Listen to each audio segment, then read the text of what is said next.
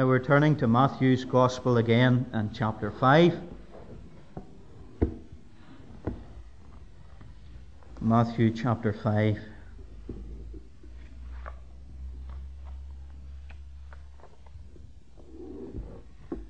And we're reading today from verse 38 through to 42. These are the words of our Lord Jesus Christ. Ye have heard that it hath been said, an eye for an eye, and a tooth for a tooth. But I say unto you that ye resist not evil, but whosoever shall smite thee on thy right cheek, turn to him the other also. And if any man will sue thee at the law, and take away thy coat, let him have thy cloak also. And whosoever shall compel thee to go a mile, go with him twain. Give to him that asketh thee, and from him that would borrow of thee, turn not thou away. Let's bow our heads for a moment's prayer. Our Father, we come before thee and before the words of thy blessed Son, our Lord Jesus. And Lord, these words are hard to read, let alone meditate upon and implement into our sinful lives. Therefore, to that end, we pray that you'll give us grace today to understand the Word of God and indeed to apply it and implement it into our lives. Lord, we believe that this sermon is not meant to be preached as much as meant to be lived. And therefore, we pray that the preaching of it would add to the living of it in the life of the people gathered here today. Fill me with thy Spirit, I pray, and come by thy Holy Spirit to minister to us and speak to us. For Christ's sake and for his glory alone. Amen. Amen.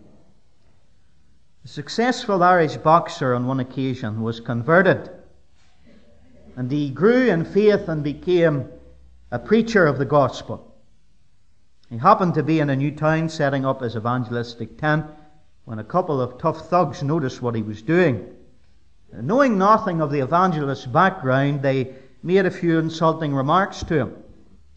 The Irishman merely turned and looked at them, and pressing his luck, one of the bullies took a swing and struck a glancing blow on one side of the ex-boxer's face.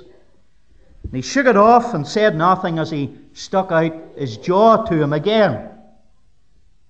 The fellow took another glance and blew him on the side of the cheek.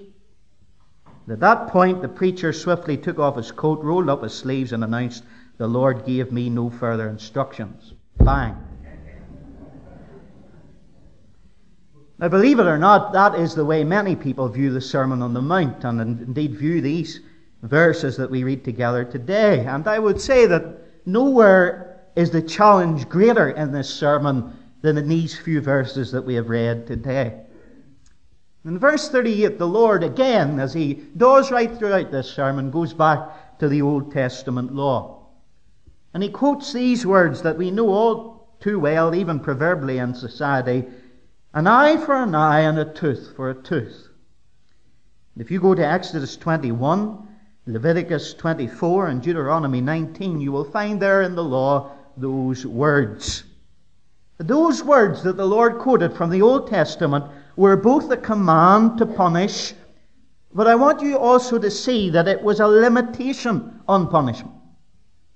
An eye for an eye, a tooth for a tooth, was telling people that punishment was necessary. If you pluck out someone's eye, your eye should be plucked out. If you knock out their teeth, your tooth should be knocked out. So it was a command to punish.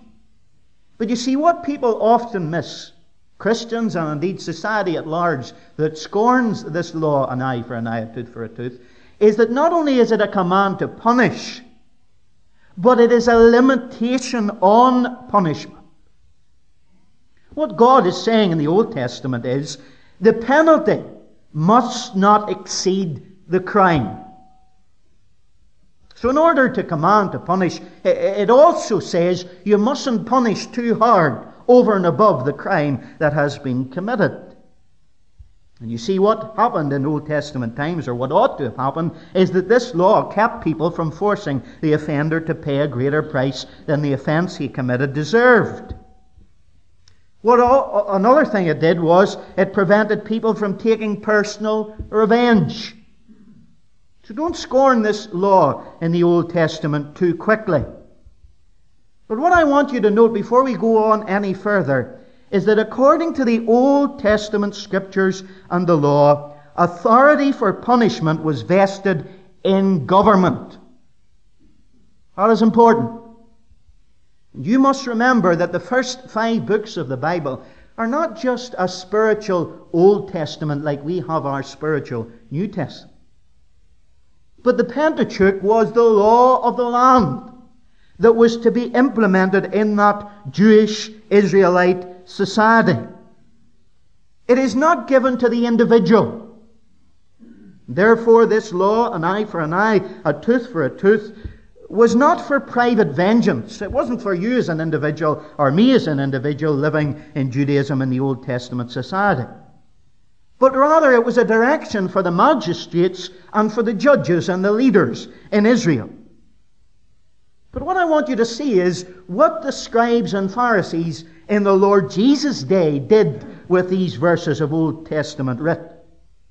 They took them, meant to be applied to the authorities in society, and they extended those principles of just retribution to individuals. I hope you can see that transition.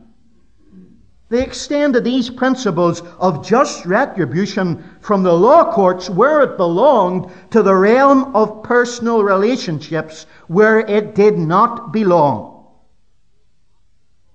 These verses are misunderstood today because many people think that the Lord Jesus is prohibiting the administration of justice in society. That is not what the Lord is prohibiting here by bringing us His new law in the Sermon on the Mount. But what the Lord is saying is indeed the spirit of the law in the Old Testament. You are not to take the law into your own hands. And so He says, resist not evil. Now, He is not thinking, let me implore you to understand this. He's not thinking of judicially or nationally, but He's thinking individually. Now, why am I emphasizing that? Simply this. The Lord Jesus is not teaching that nations are to discard their armies, or their navies, or their police forces, or their judges, or to open the gates of all the prisons and let people out. Nations as nations are not yet in the kingdom of God. And therefore the laws of the kingdom do not apply to them as nations. And it would do you well to, in your life, as you read the Word of God and understand the Word of God, not to apply Christian principles to a non-Christian world. Because then you have confusion.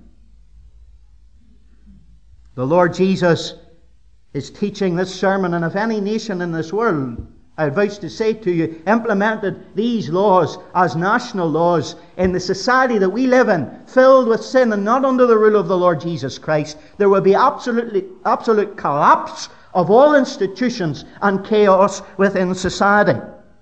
And thank God, there's a day coming when all nations will be members of the kingdom of God, and the kingdoms of this world shall become the kingdom of our God and His Christ. But I want you to see the distinction here. The Lord Jesus is speaking to His disciples.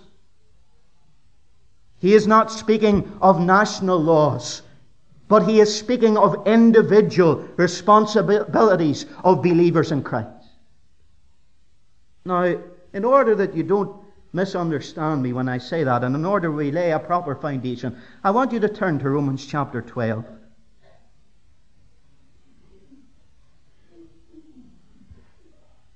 Romans chapter 12,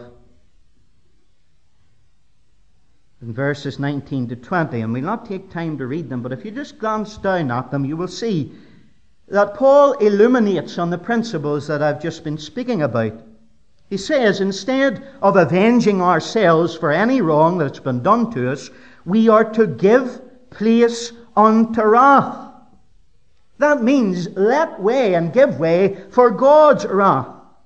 God's word says in this passage, Paul, quoting the Old Testament, I will repay. He will deal with a person and with a matter that we have been wronged in. Our part, Paul says, is to act kindly and generously toward our enemy. By doing so, we heap coals of fire on his head, or maybe we cause his mind to burn with shame. But we are not allowed ourselves to overcome by evil the evil that has been done to us. But quite the contrary, we are to overcome evil by good.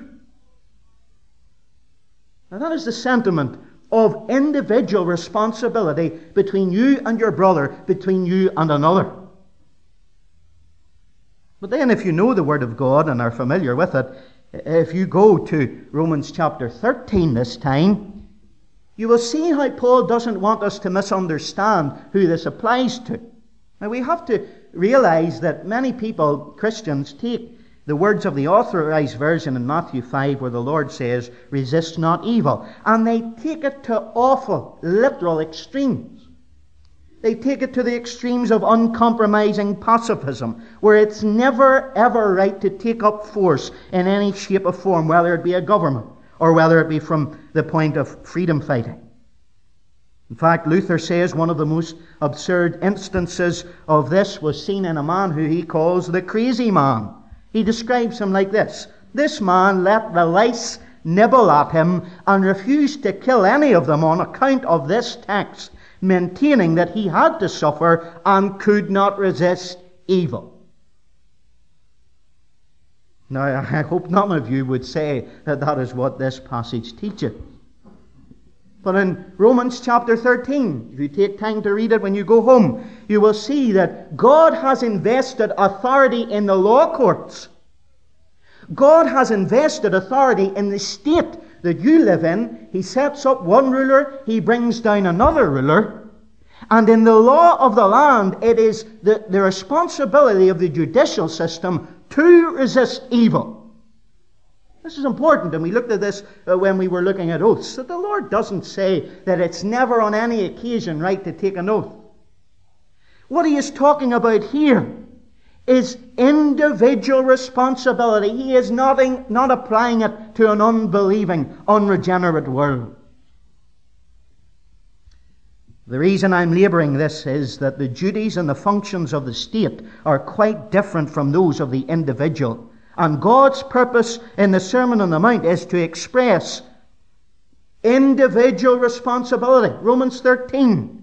We are not to take out vengeance on another, but the state is to do it. And indeed the sword, if you like, the gun of the policeman in society today is ordained by God. I'll illustrate it for you. It's a ridiculous illustration, but I think it brings home to you the sentiment here, the difference between individual responsibility and the responsibility of the law of the land. If I went home and found that my house was being burgled and I catch the thief, it may well be my duty individually as a Christian to set him down and give him a glass of milk and a chocolate chip biscuit, but also ring the police for them to come and collect him. I know that's ridiculous, but that is keeping in tandem the two ideas of individual responsibility, but also a responsibility to the law of the land. Now think of it. If you take this verse to its literal extreme, as many believers do, we will not only be resisting evil, but we will be letting loose evil in our society. I go home and find a burglar there. I say, look, son, that's okay, you've done something wrong, but I'm not going to phone the police because the Lord Jesus said, don't resist evil, so you just go away and rob Sadie down the road and take all her silver. Is that what the Lord is teaching? Of course it's not. And let me encourage you, there is some literalistic nonsense that is taught from many portions of Scripture that do not weigh up with the whole counsel of God. And we've got to get down to what God teaches. What is the Lord really teaching? I'll tell you what He's teaching. 4 illustrations. The first tells us that as believers, we are to choose insults. Choose being insulted over not being insulted. Look at verse 39. Whosoever shall smite thee on thy right cheek, turn to him the other also. Now, to the Eastern mind, it wasn't the pain of a slap on the cheek that was the problem. It was the absolute insult and indignity that it brought. And what's being spoken here is a slap from the back of your hand, which was 10 times more indignant than the slap with the palm of your hand. Now, what happens if you were slapped across the face? All our instincts incline us hotly to return a blow for a blow. What's the Lord saying? If there is a second blow, we as God's people are not to be the ones to throw it. We are to take it.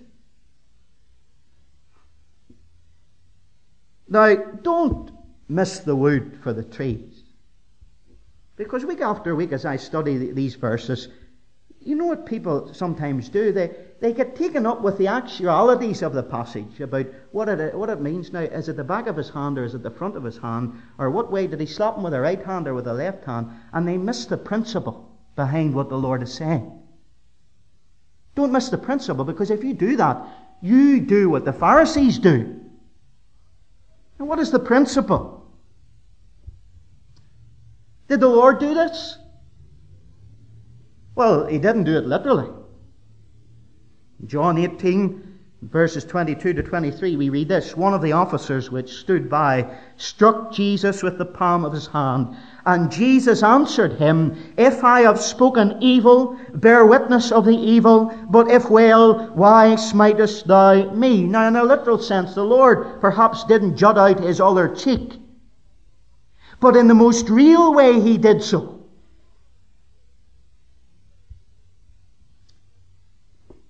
Does it pay to do this? This is an attitude. It's not a literal action. It doesn't matter if you put your other cheek out and the attitude within you is hate and revenge, and you want to get this person one way or another. We'll follow them and we'll get them somehow, whether with our tongue or with our fist. The Lord is speaking of the attitude deep in our hearts.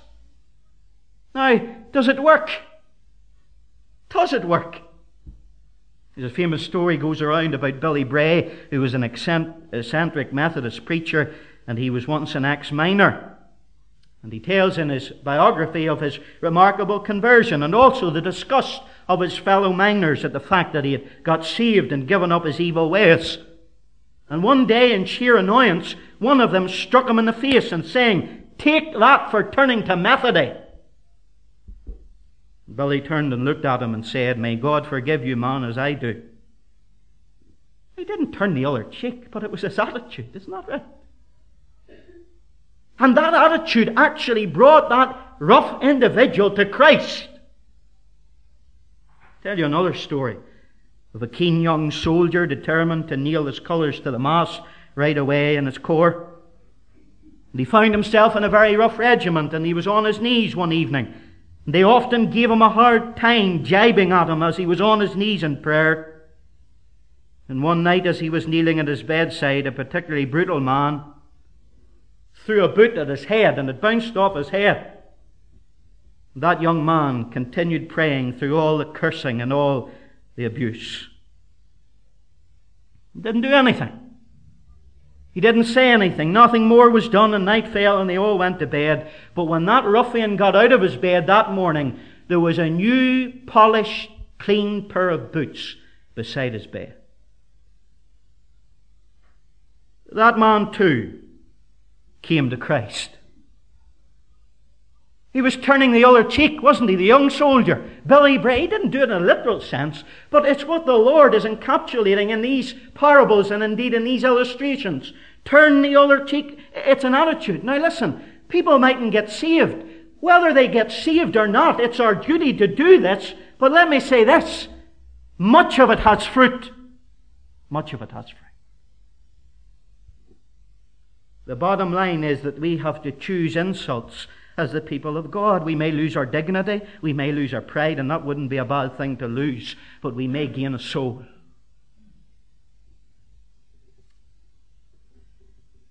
The Lord Jesus was called a glutton, a wine-bibber, a drunkard. He was called a friend of tax collectors and harlots and sinners. And the reason why men called him this were they were accusing him of the same sins because of who he was hanging around with every day. The early Christians, if you read early church history, were called cannibals because they broke bread, which symbolized the body of Christ, and they drank wine, which symbolized the blood of Christ. They were accused of immorality of the grossest and shameless kind because they called the breaking of bread the love feast, and people accused them of having an orgy. When Lord Shaftesbury undertook the cause of the poor and the oppressed, he was warned that it would mean that, I quote, he would become unpopular with his friends and people of his class, and that he would have to give up all hopes of ever being a cabinet minister. When Wilberforce began his crusade to free the slaves, the slanderous rumour went around that he was a cruel husband, he was a wife-beater, and they even said that he was married to a black woman. But none of those men, especially our Lord Jesus Christ. Now please, let the spirit of this teaching infuse your heart. When he was reviled, he reviled not again.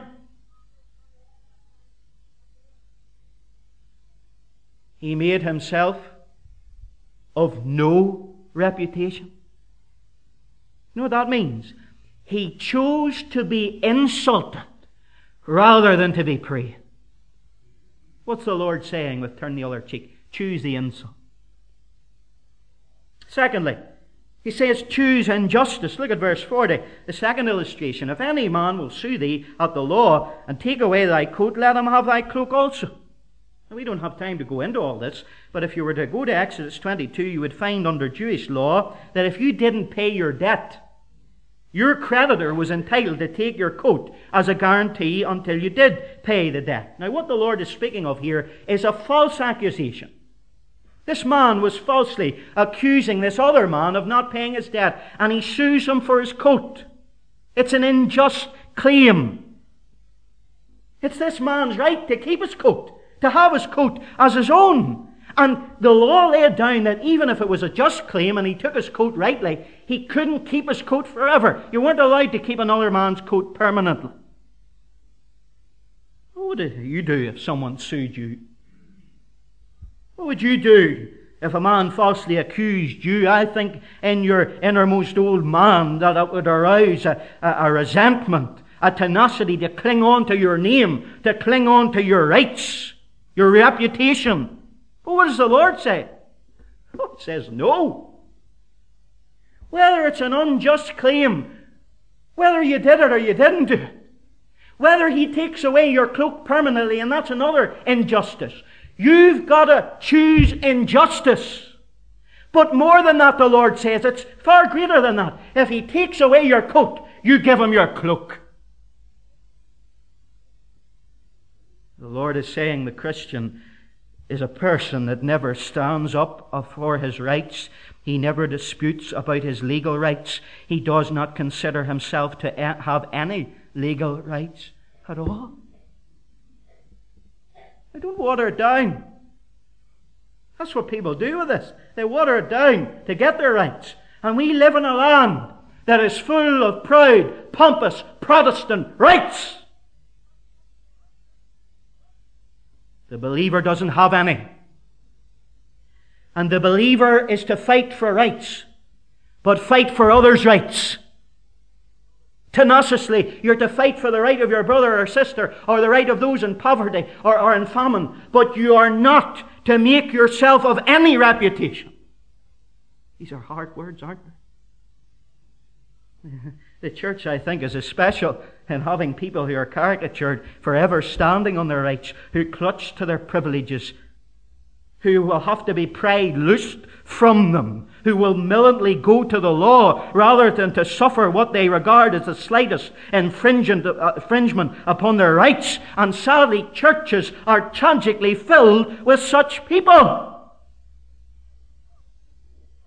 A Christian, now listen to this, a Christian is a man who has forgotten that he has any rights at all. You're to choose insults and choose injustice. And thirdly, his illustration tells us in verse 41, you're to choose inconvenience.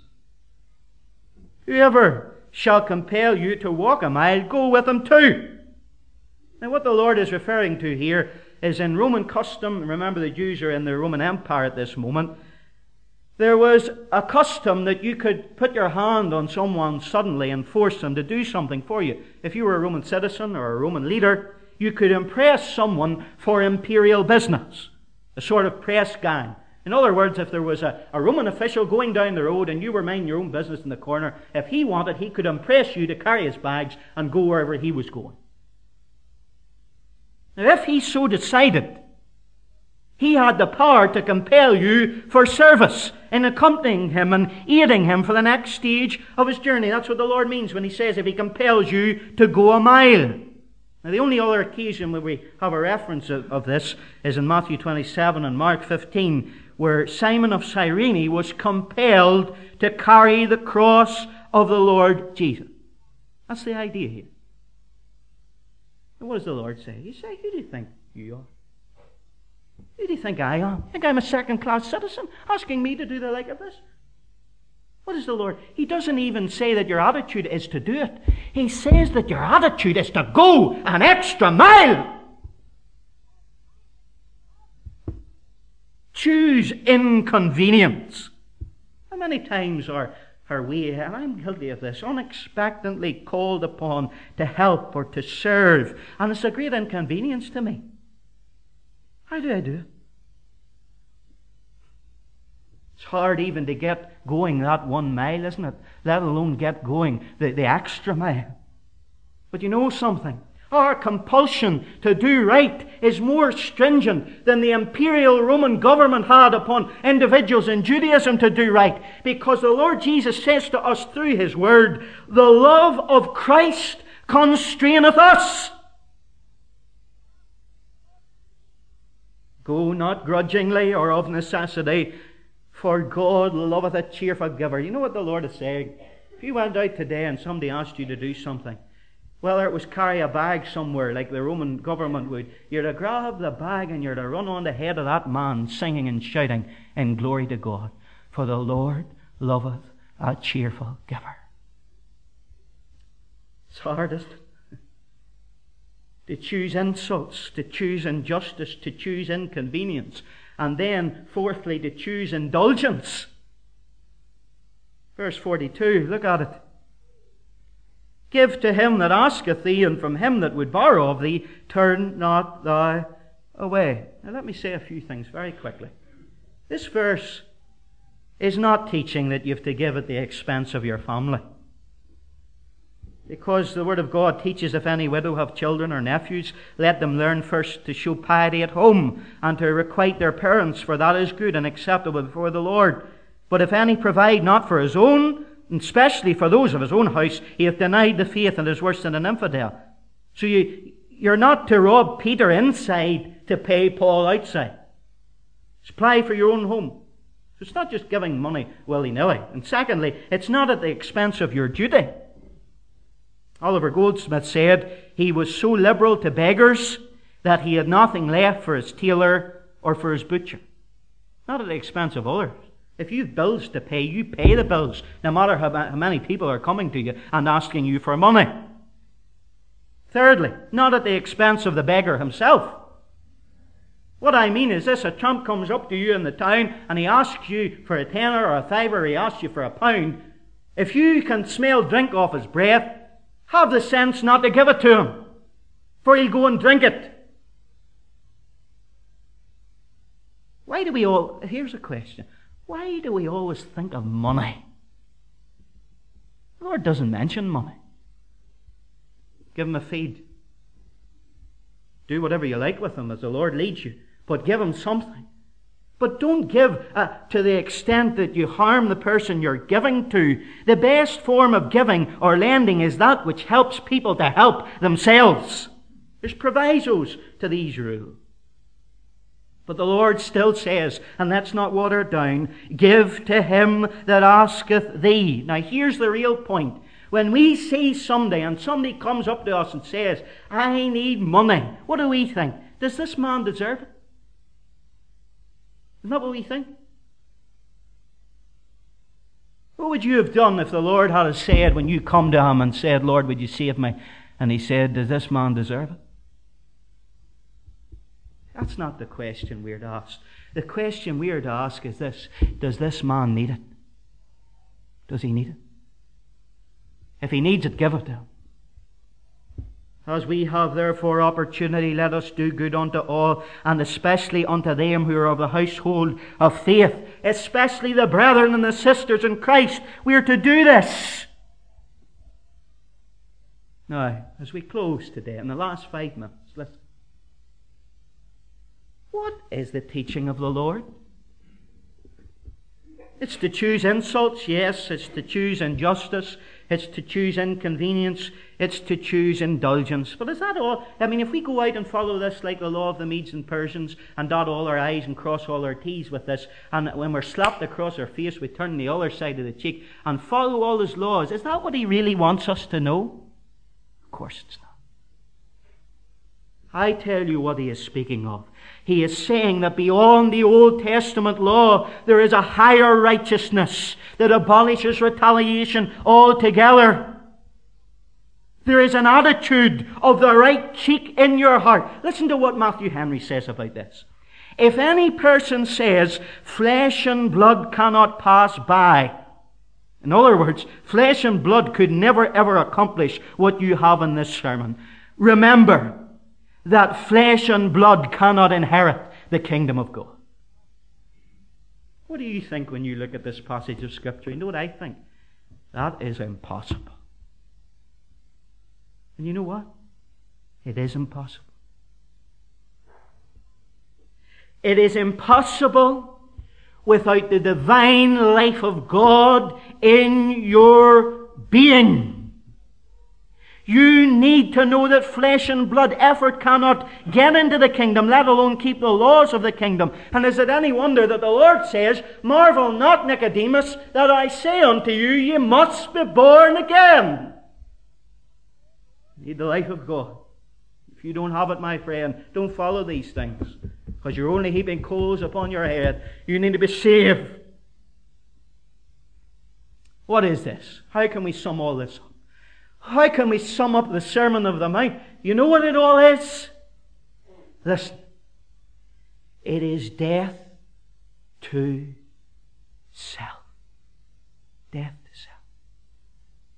You take a slap on the cheek, you know what you're dying? Your body's dying to self. You're sued for your coat and you give your cloak. What does that mean? Your property has died to self. You're not materialist. Verse 41. You're compelled to go the extra mile in your work, in your service, in your energy, in your efforts and strength.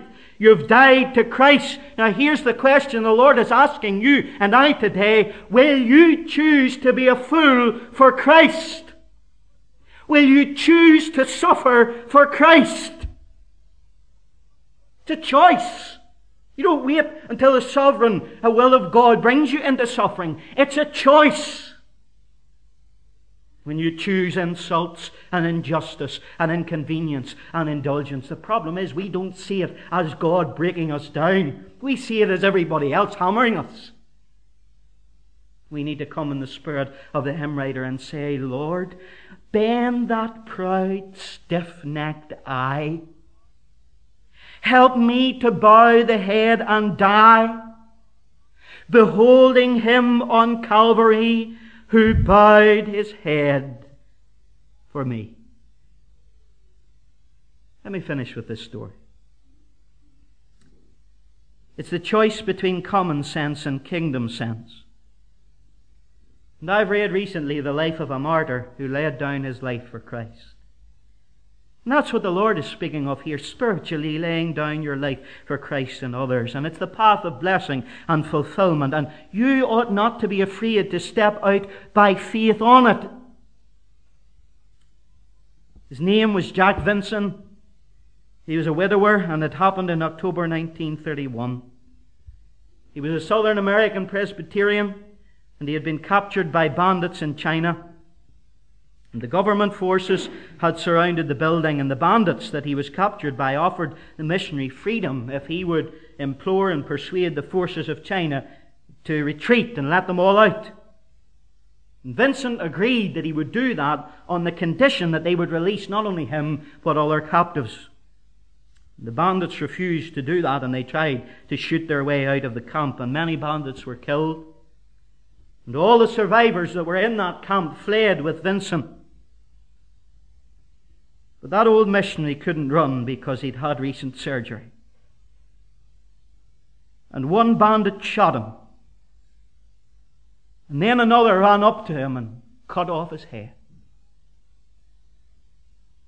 The daughter of a Chinese pastor was among the government troops, and she recalled having heard a bandit tell him, "I'm going to kill you. Are you afraid?" Vincent replied simply, "Kill me if you wish. I will go straight to God." One of his colleagues, E.H. Hamilton, was inspired to write this poem, and I believe it captures the attitude of what the Lord is teaching. Listen to this. You can be a martyr and not die. It's a martyr's attitude that the Lord is speaking of. Afraid of what? To feel the Spirit's glad release? To pass from pain to perfect peace? The strife and strain of life to cease? Afraid of that? Afraid of what? Afraid to see the Saviour's face? To hear His welcome and to trace the glory gleam from wounds of grace? Afraid of that? Afraid of what? A flash, a crash, a pierced heart, darkness, light of heaven's art, a wound of His, a counterpart. Afraid of that? Afraid of what? To do by death what life could not? Baptize with blood a stony plot, till souls shall blossom from the spot. Afraid of that? Except a corn of wheat fall in the ground and die, it abideth alone. Let's pray, bow our heads. Maybe you didn't know that when you chose to trust Christ, that you chose to be insulted. You chose injustice. You chose inconvenience. And you chose to be most indulgent. And in fact, you know what you chose? You chose to lose your life that you might find it in heaven. Are you sure you chose Christ? Choose that narrow road today, for it is the road of blessing. Lord Jesus, help us. Who is sufficient for these things?